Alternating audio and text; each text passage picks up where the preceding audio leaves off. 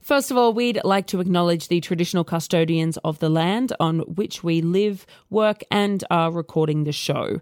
So I am on the land of the Darug and Gundungurra peoples, Holly is on the land of the Ngunnawal people, and we have Katia calling in from Gadigal land, Dahlia calling in from Darkinjung land, and Amanda from Gweagal land. Welcome to Somebody You Love, or The Sale of Two Titties. I'm Jenna Love. And I'm Holly Hart. And we're experts in disappointing our parents, breaching community guidelines, and banging the people who vote against our rights. Smooth, silky and sensual, the owner of Sydney's Sky Sirens, Katia Schwartz, is the hypno-teasing siren of the sky. This foxy fatale is known for melting her erotic roots with aerial artistry, creating slinky performances that are both provocative and dreamy. As a deaf artist, Katia remembers every count and pattern of the song, the placement of her moves, and relies on vibrations as cues. She says, "Being deaf is my superpower." Katia has worked in the adult entertainment industry as a professional showgirl, stripper and full-service sex worker for over 14 years. She is a huge advocate for sex workers and publicly discusses her time in the industry to create awareness and reduce stigma. She has set up a discussion panel, Disrobed, and is the producer of sex worker-focused cabaret showcase Make It Rain. As the owner of Sky Sirens, Katia prioritises the hiring of sex workers and works towards preserving the history of pole and erotic dance through educating the community and her students about its connection to sex work. Our second mistress of seduction is no stranger to the art of tease. With her bedroom as a wonderland of naughty props and costumes, Dahlia is always ready to pounce on her next victim. Dahlia takes inspiration from the world around her and is particularly moved by all things erotic. She has a love for movement, whether that be on stage, in the bedroom, or in the great outdoors. Dahlia has worked in many facets of the industry. She began her career as a stripper and a showgirl, and from there she moved on to erotic massage. She continued to develop her passion for performance at the same time, drawing on her time working in the clubs as a way to carve out her dance style. She has been in and out of the industry for the better part of the last 7 years, and she currently works online making fantasies come true for strangers all around the world. So this week's show is available to listen to as usual, and if you have us in your ears, then that's great. But we have also released it as a video with Australian Sign Language. So if you're just listening, then the link to the video will be in the show notes. Unfortunately, I had root canal this morning, which was really poor planning. And anybody who is lip reading, hopefully it's still clear, but we do have the ASL for you there as well. Isn't ASL different to Auslan? ASL is American? Yeah, sorry, Dahlia. Oh, I'm so sorry. Because I thought Australian Sign Language, but do you not? No, Auslan. Oh. Yeah, American Sign Language was, I think, created first, or maybe became more widely known before Auslan. So it already had the abbreviation. So we say Auslan as an abbreviation of Australian Sign Language. Perfect. Well, now we've all learnt I've learnt something, and hopefully some of our listeners have as well. Katia, tell us your origin story. How did you get into the sex industry? So I started in the sex industry in 2008. I started off as a stripper. I worked in lots of different strip clubs in Sydney and around Australia. After a while, I really, I loved the performance factor of stripping. It really, that was the thing that I was really attracted to. But yeah, I guess after a while I was learning pole dancing, and I really connected with performing. So I decided to do bucks parties, and I was asked to do a few in my club that I was working at. They installed they had practice time for me.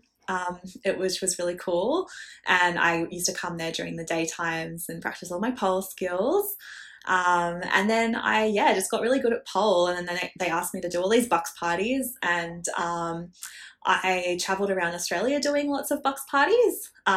So I worked in Sydney, I did Melbourne, I went up to Cairns, lots of areas in Queensland.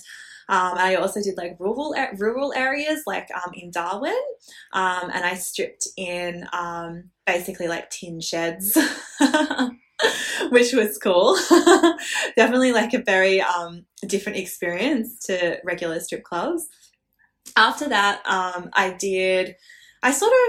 my hearing was like declining a little bit, and I found like the club environment a little bit harder to sort of manage. So I started doing like a lot of private escorting work, and I didn't do heaps of it. I just did it with like a few kind of like trusted clients that I had like from the stripping industry, and that's sort of how I found people. And yeah, then I started to sort of really lose my hearing, and that was when like club environments were just like not possible anymore. And I got into full service sex work, like in massage parlors.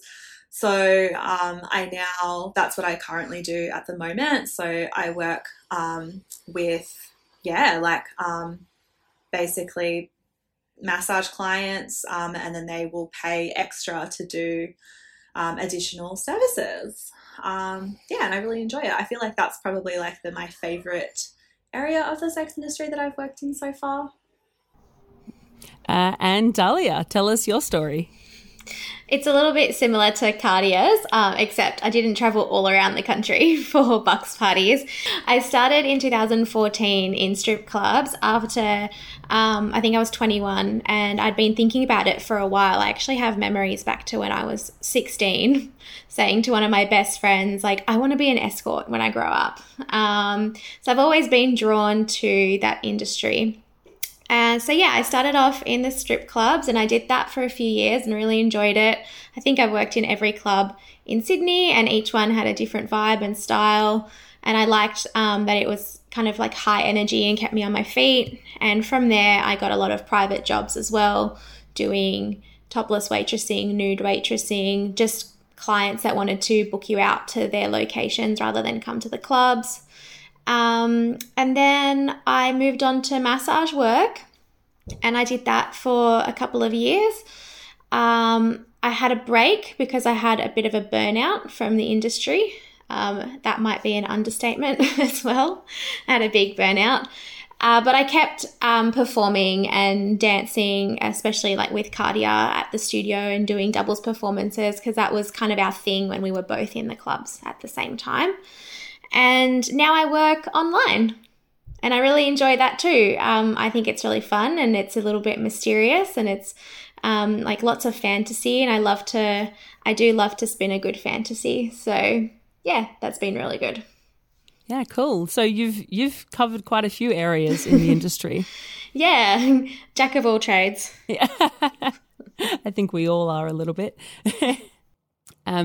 Could either of you or both of you talk about what is similar or different about the world of stripping or working in a strip club versus working in a brothel? There's obviously a lot of similarities between the different areas of sex work. I have worked in pretty much everywhere, so I've been able to see like a very distinct difference between the two different environments, but also similarities as well. I guess the similarities would be like a lot of the talk in the change room. I think like the camaraderie that happens in strip clubs is quite similar to brothels. And I think that like at the end of the day, like all sex workers are the same. Like, we all talk about the clients, like we all, like to debrief like about all of our different customers that we've had and just our nights and our lives and stuff in general. So I feel like that's definitely a massive similarity.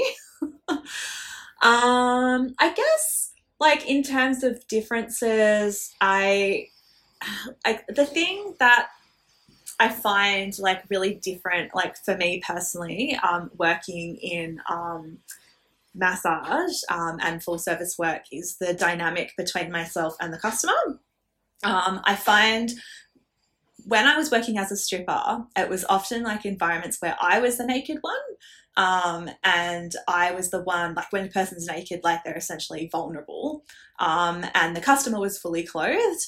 And now that I work in massage, you're both completely naked. So there's like a sense of like equality there. And like the dynamic is very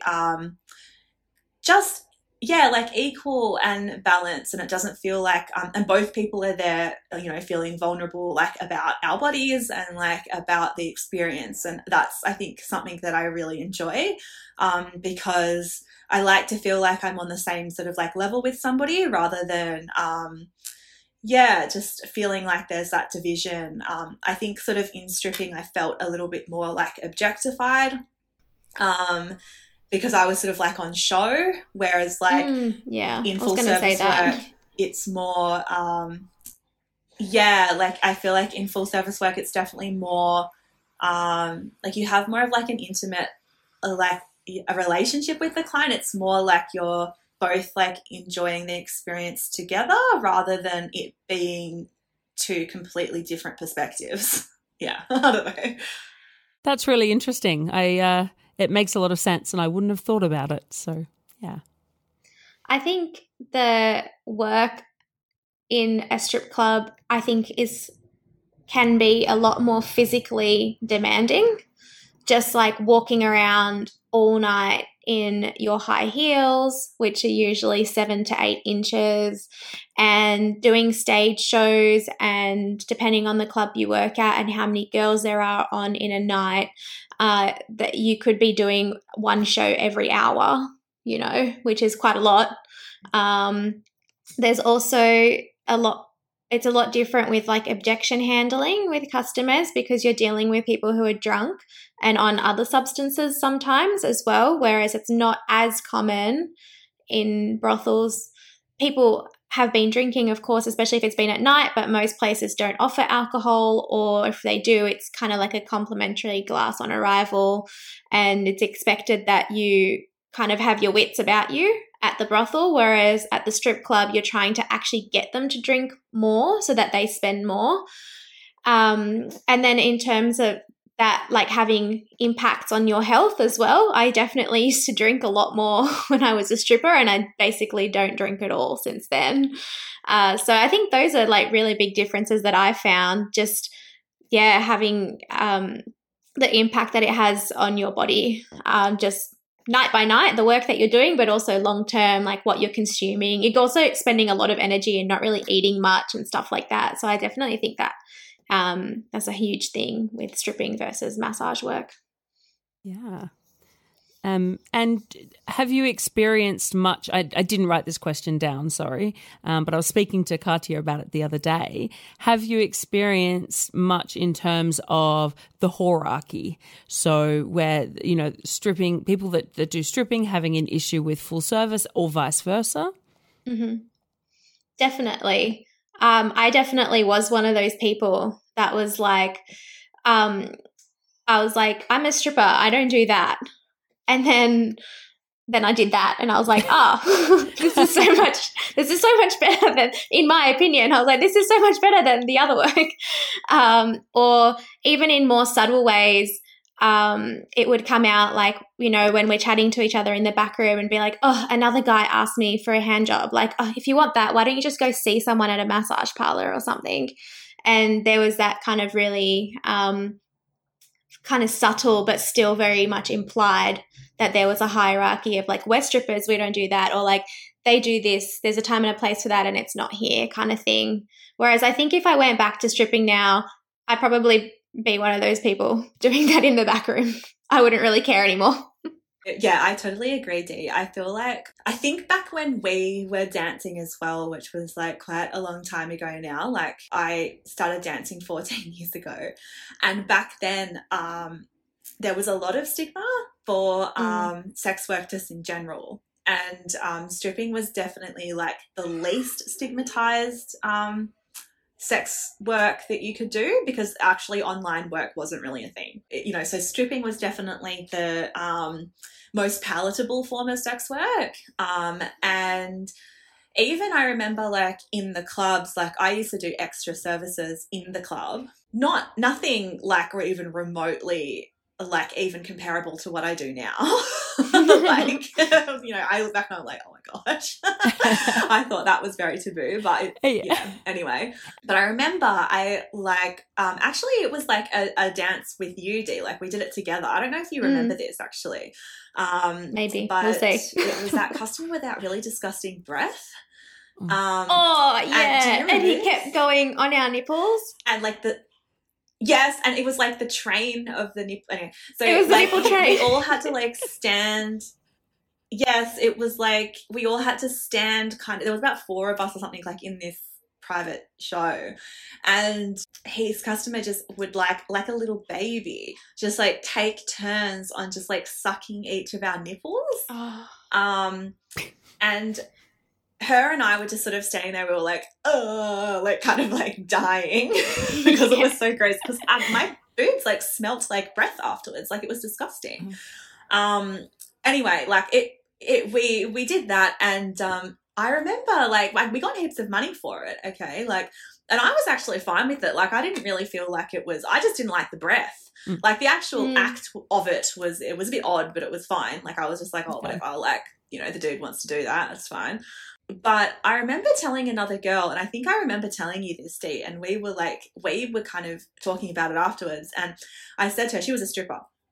And I said to her, I said, oh, like, this is what I did. Like, and I was really excited about it. I was like, yeah, like, you know, I forget how much money it was, but I made all of this extra money last night. And she was like, oh my God, I can't believe that you let a customer do that to you. That is so disgusting. And like, this is another like stripper, like we're talking about, like, this isn't some random civilian person. Like this is somebody who like literally grinds on guys' laps as her job. And she's telling me that like, you know, another part of something that I do is disgusting because she doesn't feel comfortable doing it. Like it's just, and that kind of really hit me, and I felt a lot of shame about like that particular booking for a really long time. And I think sometimes like the effects that the hierarchy has is often more impactful when it comes from this like other sex workers. Like I find it, you know, it's almost like, especially at the time, because at the time, like it was such a long time ago,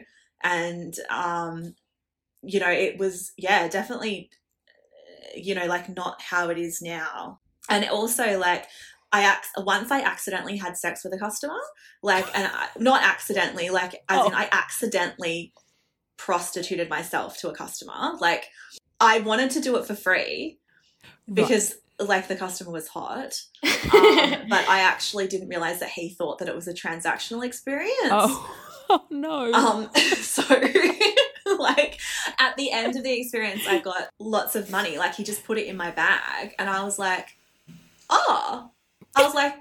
cool. And I was like, I didn't tell him. I was like, oh, fuck that. I'm going to take the money. Like, as if, like, and then I went back for more the next day. So, like, even back then, it was like, you know, like that experience, like that was like kind of the first time I had done any kind of full service work. And I actually just fell into it. Like I kind of was just like, like I accidentally got paid. So that was like my very first ever like booking. It was like accidental prostitution. And I was like, and I said to like my friends, I was like, so say for example, you have sex with a guy and like then there's all this money in your bag. Is that really whoring? Is it really? And everyone's like, yes. And even it's actually fine. Even then you were trying to be like, but is it? Because that hierarchy structure was still like so strong. I feel like it doesn't count because you didn't know that's what you were doing. I don't think. Well, the fact that you took the money afterwards, I guess. But it's in a grey area. Yeah, it's in a grey area. Yeah. I have another thought to share about the hierarchy before we move on, if that's okay. Please. Something that I learned about the hierarchy as time went on, and especially I think I processed a lot of it when I had my break as well from sex work, is like how a lot of it is really focused around genitals and what you do with the genitals. So it's like touching is different to like mouthing, is different to like having genitals inside you or on you, or like which genital, or, you know, and it's really interesting because I identify as queer. I've always been queer since I've always known I was queer. I've been out and have dated queerly my whole life. And so I don't really believe that in my personal life, but it's interesting how that really runs very deep, or it did, no, maybe not so much these days, but it did run very deeply in the industry. It's like it went literally on a ladder of like, I wouldn't let them touch me versus I would let them touch me but not have their mouth on my nipples, or like their mouth on my nipples but not their hand down my pants kind of thing. And it's really staggered, like based on genitals and what you're doing with them. Whereas now I think at least me and Katia understand that like touch is touch and intimacy is intimacy, and that's what you're selling at the end of the day. Because, you know, you could sell 3 hours with a guy at the strip club and like sit on his lap and stroke his hair and talk to him and be really affectionate and intimate, and that might be harder work than doing like you know, a full service booking for 45 minutes where they touch all your holes but they don't really connect with you on a deeper level. And so yeah, that's something that I learned on my journey. I agree with you as well with regards to that, but also like from a queer perspective, like I understand because I'm also queer, but also from like a disability perspective, I find like, you know, the penis in vagina like situation is like the definition of sex, very limiting, like for clients who have disabilities, and just for people with disabilities in general. Because like I've had a lot of customers who have had you know, like physical disabilities who haven't been able to have like penetrative sex. But they have like other, you know, erotic zones in their body, and just because like it's not, you know, penis in vagina sex or like, you know, to do with like genital, doesn't mean that like that person is not like having a sexual experience. And I actually think it's like quite ableist like view of you know, of sex to actually like reduce it to you know, like literally just some stuff to do with genitals. Like I think it's just very very limiting, and definitely not like what sex should be, and that's why I think that like the hierarchy is just like absolute bullshit, because like, you know, it's like we're all selling like a sexual experience, like we're all selling like intimacy, like no matter what part of like the sex industry you're in, like it's all one and the same. It's just different people have different kind of ways of experiencing sex, and as sex workers we're there to provide like whatever service that kind of is. Who misses free and affordable ads without all the anti-sex rhetoric? Assembly 4 is a team of sex workers and technologists based out of Naarm, Australia, who have a specialised understanding of the complex challenges workers face and are dedicated to providing solutions to amplify their voices. Assembly 4 was founded on the belief that impact is more important than profit. They strongly believe that having the ability to make decisions about our bodies and sexual lives is a fundamental human right. Anyone should be able to make these choices without fear, violence, or discrimination. Sex workers are still fighting for this right. Tryst.link is a directory that lists thousands of independent adult entertainers, escorts, BDSM, kink, video, massage, and much more. They also have a huge amount of educational resources and blog posts about the sex industry that are well worth a look. Check out their website assembly4.com, that's for the word, not the number, for more info. So moving on to talking about disability, thank you for the segue, Katia. So we noticed when we were preparing for this recording, and I was talking a little bit with you back and forth, that you capitalised the D in the word deaf. Can you explain why that is? And I guess the question is that something that you would like for hearing people to adopt as well? I will answer this question in Auslan just for a little bit of a mix-up since it's connected to deafness. Yeah. Great. So in the deaf world and in the deaf community, there are a lot of different identities that fall under that umbrella of being deaf.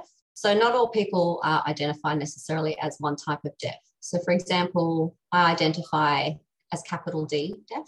And capital D deaf for me denotes a cultural deafness, not just a physical deafness. So it means things like we use Auslan, we socialise with other deaf people, we're involved in the deaf community and its culture. Lots of capital D deaf people have a lot of pride in their identity as a deaf person. It's not a shameful thing for them or for us. So yeah, that's one of the identities that's a very strong identity for myself. Another way that some people might identify as deaf is little d deaf. And basically people with that sort of deafness, or who might identify as that, don't generally have a connection to the capital D deaf community, to the cultural community. My grandmother, for example, I would call her deaf with a little d because she wasn't involved in the culture. She didn't use the sign language. She didn't have any involvement in the deaf community. So my grandmother was profoundly deaf as well, but would still identify as little d deaf. So yeah, that's two different ways of identifying as deaf within the community. There's another one as well, hard of hearing. So some people might identify as hard of hearing, or they might call me hard of hearing, for example. So I can speak. A lot of the people in the deaf community who can speak sort of identify themselves as hard of hearing. I can also hear, like I have hearing aids, so I'm still profoundly deaf, which is why I identify as like deaf with a capital D, because I do know Auslan. I am involved like in the deaf community, and I also like to sort of challenge like what people's idea of deafness is, and that's why I don't identify as hard of hearing anymore, because I think that there's like such a diverse range of deafness, and just because like I can speak and I can hear with my hearing aids a little bit doesn't make me any less deaf than somebody who doesn't speak. So that's why I like to use that label. And another way, fourth way of is people who describe themselves as hearing impaired. And so that's a very medical perspective of disability, a very medical perspective of deafness. It's used very much in the medical community, and it's sort of the way doctors and nurses sort of give that label to people who have lost their hearing. So they're often called hearing impaired. Some deaf people may choose that label as well. They might choose to call themselves hearing impaired because they don't feel like they're connected to the deaf community culturally, and they sort of want to perhaps distance themselves a little bit from that. They don't want to be seen as people who sign or something like that. So yeah, so like I personally used to label myself as like hearing impaired, but I decided that as I sort of got into the deaf community a little bit more, I don't like that label as much, because I found that like, I don't know, it just like connects to like a very like dark kind of like place in my life. Like when I first had like got my hearing loss diagnosis, I was 18, and I only was deaf in one ear, and it didn't really affect my life that much. When I was about 25, I started going deaf in my other ear, and that's kind of when it hit me a little bit. And like my medical diagnosis was like hearing impaired. So that's kind of what I referred to myself as. Like I know even D, like with you, like when I first met you, I was just like, oh, I can't hear a bit well. Like I was like, my hearing is like a bit bad. That's like what I would. When we met in 2014, when we were working a civilian job together, you just said to me, oh, can you just stand on this side? I can't hear really well on that side. And I was like, yeah, okay. We just kind of talked around it. We didn't even really use a label. Yeah, like I didn't even identify at all like with being deaf. Like deaf like was not even like a word that was in my brain. Like I was literally just like can't hear. Like doesn't work. This one works. Then the next kind of process I was like, oh, okay, I'm hearing impaired. But the thing that I guess like when I started learning Auslan, like the sign for hearing impaired is like hearing and then impaired, but this actually means like fault or like faulty, or like you're at fault kind of thing, like whose fault is that? That's the sign. And yeah, when I kind of like realized that, it like had a bit of like a light bulb moment for me, because I was like, oh, like I don't really like kind of describing myself as like faulty. Like I really hate that. Like that makes me feel like shit about myself. Yeah, that's why I don't really like that label personally for me. There are like people in the like hard of hearing community and also like the deaf community who do identify themselves as hearing impaired. Hard of hearing is more of like if you don't say deaf, like hard of hearing is the kind of more politically correct way of like introducing people. Most people like are not offended if you say hard of hearing, but like some people would be offended if you said hearing impaired. Yeah. So it's just like a bit of a label thing. The best like way to sort of move forward with that is if just ask the deaf person, like, what is your label? What do you prefer to be identified as? And generally like they'll be very usually deaf people are very blunt. They'll just be like, I'm this. Like it's actually a thing in deaf culture. It's like called deaf blunt. It's like it's like a cultural like significant thing. Yeah, right. We all basically just tell the truth because our language is very like matter of fact. Yeah. It's no fluff. I was speaking to someone just the other day and I said, I met a deaf sex worker the other day because I had met Katya. They said to me, I think you're supposed to say hearing impaired, like deaf's offensive. And I was like, actually, I think hearing impaired's offensive. And I was like, I don't know. So anyway, the lesson is you ask. And that applies to so many different things, doesn't it? How have clients reacted to you being deaf? I've had like some positive experiences and some like negative experiences. There's definitely they're all very mixed. Generally, I don't tell people that I'm deaf. I feel like I'm very like passable as a hearing person. Sometimes like I can sound a little bit funny. If I don't have my hearing aids on, I sound like quite deaf. I've got my hearing aids on at the moment, so I sound sort of do I sound okay? Yes. Yeah. When I can hear myself, I'm pretty good. But when I take my hearing aids off, I sometimes slur my words a little bit. But I always have my hearing aids on at work. So I tend to not tell them. I have it written in my bio, like on the brothel website, like it's in my bio just in case. I don't want a client to like book me and not be okay with it, like if it does come up in the room, whereas like if I just don't mention it like when in like a meet, then it sort of feels a bit, it's fine, like they've met me kind of thing. But then I feel like it's one of those things where I'm like, I kind of have to tell them, but like do I? And if their head is like down on the massage table, sometimes like they're talking shit and I can't hear them, and I have to be like, there's a reason for that, I'm not just being rude.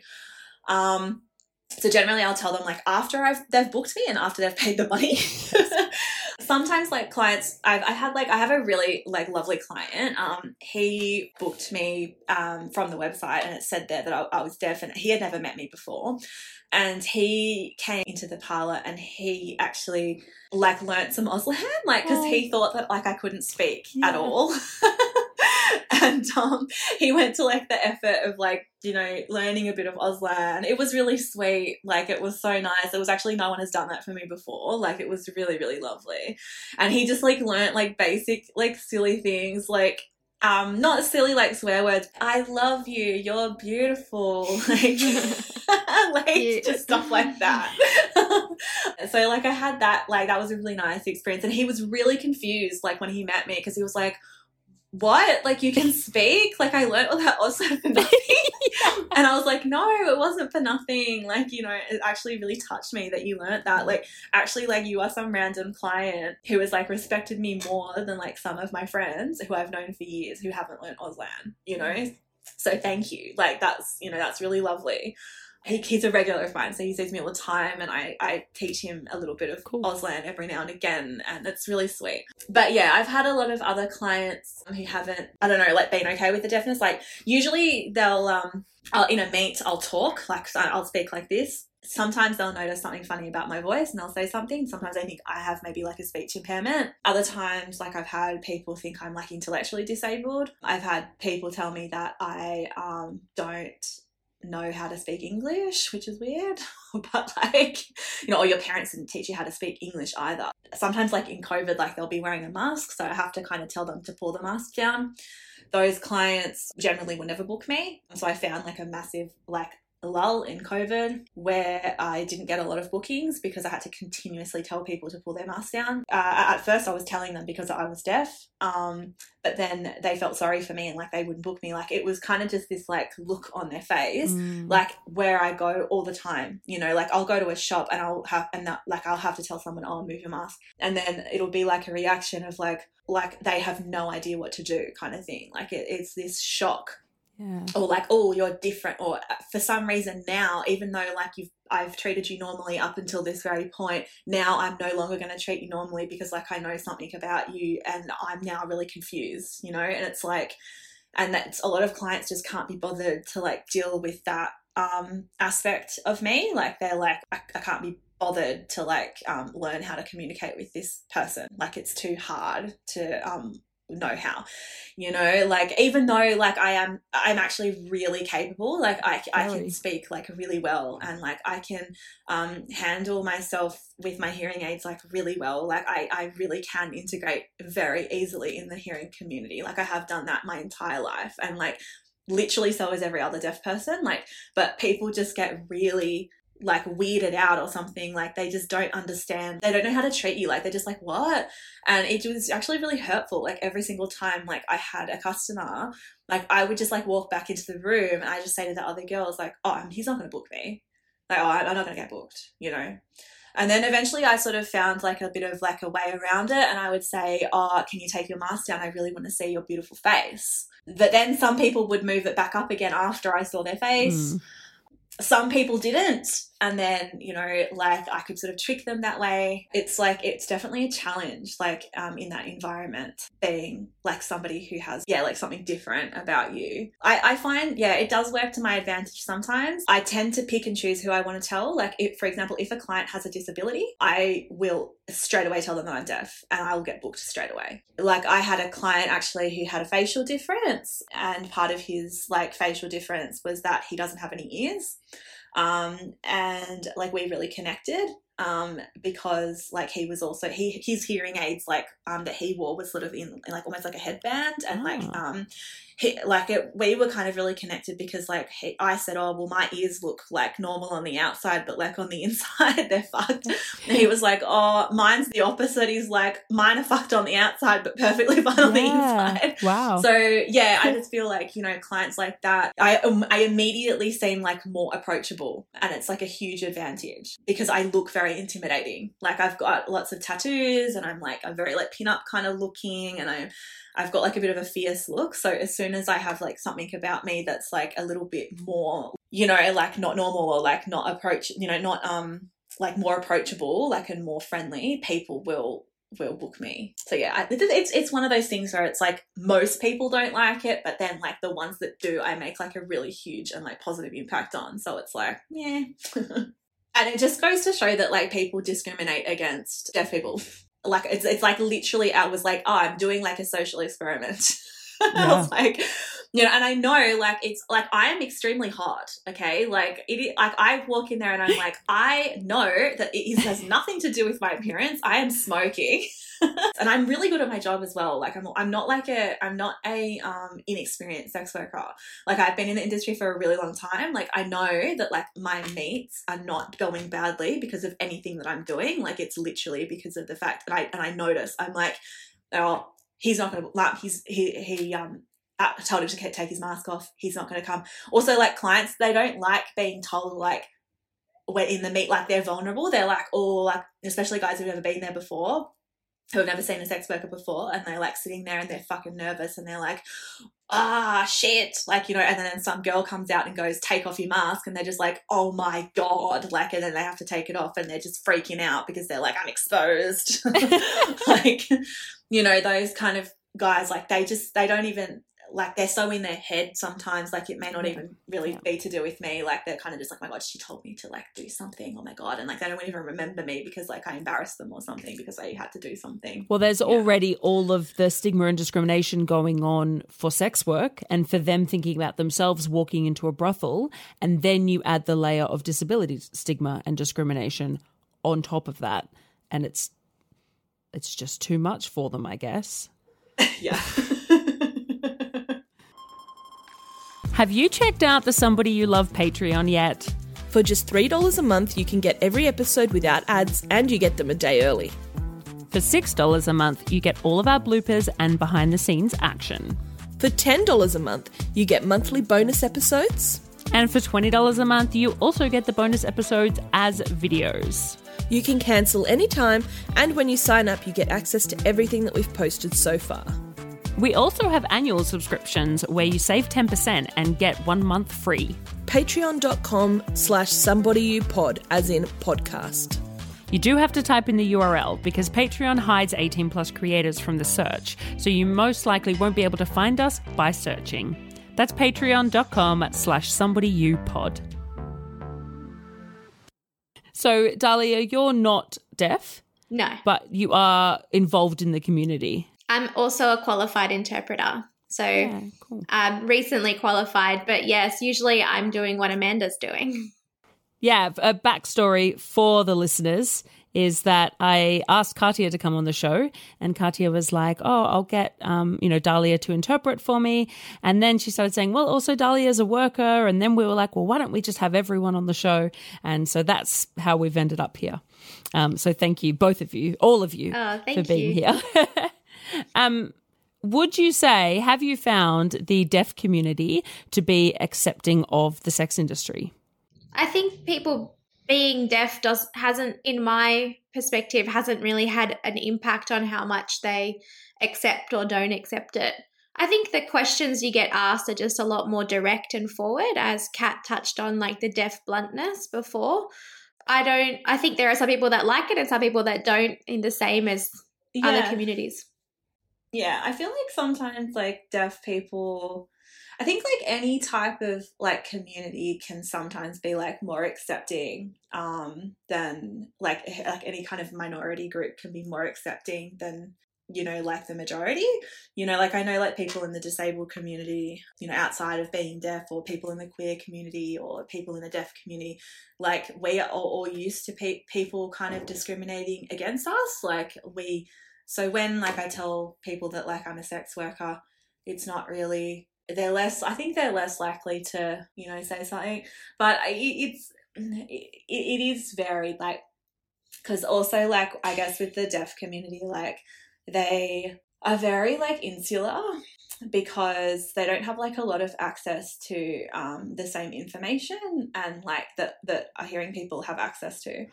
So often, like with political views and things like that, they can be, not always, like not with everyone, but a little bit behind, like the 8 ball, because they literally don't have the same level of access to all of the stuff that we get every day. If you're a hearing person, like for example, on me, like I have my social media, okay, and like I'll go through Instagram and I'll be scrolling. And like I can't access like half the content that's like on my social media. It's just a lot of stuff just doesn't have captions. A lot of like really important stuff doesn't have captions. Like a lot of like news stuff doesn't have captions or Auslan interpreters. So it's like you can't really like blame people for not being like accepting of certain issues or even understanding certain things because like they literally just they can't get access to it. Like they, like even some interviews that I've done and stuff like where I'm explaining things like to to like a hearing community, like deaf people may not be able to access that. So it's like, I feel like there is like a lot of privilege like involved. So it's a bit like usually the deaf people that like I've told are just like, oh, okay, like what's that? Yeah. They're literally just like, oh, like what do you do? Wait, what? I think like deaf people can be more curious because of that, what you've just talked about, that less exposure to information. They can be quicker to be like, oh yeah, okay, but then they'll have like 10 times as many questions. Yeah. And it's just it's a curiosity. It's like, oh, I've never heard of this thing. Like, what is it? What do you do? Yeah, so there's kind of like swings and roundabouts. Yeah, I think also like with people in the deaf community, like they don't actually have the opportunity a lot of the time to like actually have a conversation with somebody from who outside of the deaf community. Like because there's always like nobody knows Auslan, So it's like you have to use an interpreter to actually have a conversation. So sometimes like when they meet me, who like knows Auslan, who's like a fellow deaf person, they're like, whoa, this is like an opportunity to like ask a whole bunch of questions, you know, because they literally have like never met anybody with my job. Like they literally like have not had that opportunity. And it's because like hearing people don't like make an effort to talk to them.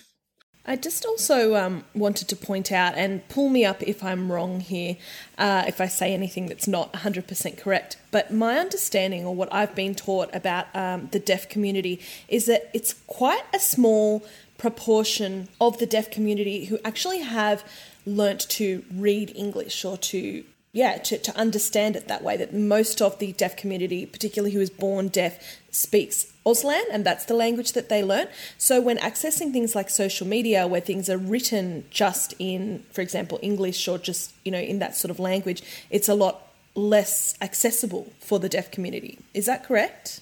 I'd say that what you said about social media being less accessible is right, but I don't think it's a small portion of the deaf community that know English. I think there are definitely people who don't know any English at all, and there are people who are fluent and bilingual in Auslan and English, and then most people sit like somewhere in the middle with varying levels of fluency. But I would say most deaf people that we know and have met have an understanding of English. It might just be at different like fluency levels. So just like meeting people from overseas, you know.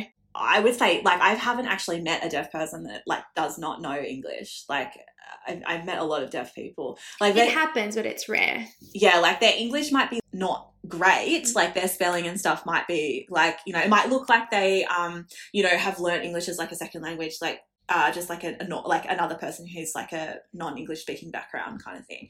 It might look a bit like that. But, no, I would definitely say, like, all deaf people, because Auslan sort of is a little bit like English in some ways, like, you know, like the mouth patterns and everything. Like it's more that like they can't, like they don't, the reason why they don't have access to things is that it's more like the fact that not because they don't understand like the English language, but because like things are not made accessible to them. Like, you know, like having captions, or there being like Auslan interpreters and stuff like that. Like, so it's, yeah, like if it was like all written down, like generally they would be able to understand. Some deaf people who sort of grew up with like deaf parents, or like who are more involved in Auslan, would find big, massive chunks of text quite difficult to understand, like, and comprehend fully. But I haven't met it, like, because when I first started learning Auslan, like I didn't know any, like because I learned as like in my mid-20s, like I didn't know Auslan before that, and I had to kind of communicate with deaf people like as if I was a hearing person, even though I couldn't really hear as well. So I've been kind of like on both sides. Yeah. And like we are very like perceptive like to people's body language and just certain things like visually around us. I feel like at the beginning I didn't really have that. Like I felt like I kept getting like almost hit by cars because like I was like used to the sensation of like hearing the car coming, because I've grown up hearing the car, you know, and that being my warning for danger. But now I feel like I don't almost die all the time. Good. Because my eyes are a little bit more alert. Gosh. Not dying is good. Yes. I feel like we should say, when we say things like something like most deaf people can speak English, that's dependent on globally, like if they live in an English-speaking country, right? I mean, we're talking about most deaf people, you know, maybe can speak a spoken language, not necessarily English. Yes. Yeah, well, like every country has their own sign language as well. But like, I mean, I was talking about like Australia, of course, or like, you know, and the deaf people we know here, like English speaking. Yes, yeah. Tell us about Sky Sirens and Make It Rain. Make It Rain has been a project 3 years in the work. 2 of those years were stolen by COVID. And it all started because Kat and I went to brunch, which we do a lot. And we were having, I just remember that we were at Flower and Stone in Woolloomooloo, and we were having runny eggs and soldiers. And Kat was like, so I want to talk to you about something. And I was like, shit. And then she was like, no, I had an idea and I think we should tell our story because we have a really good story to tell. And I think we should tell it about how we stripped and how we became like best friends and the things that we learned in the industry.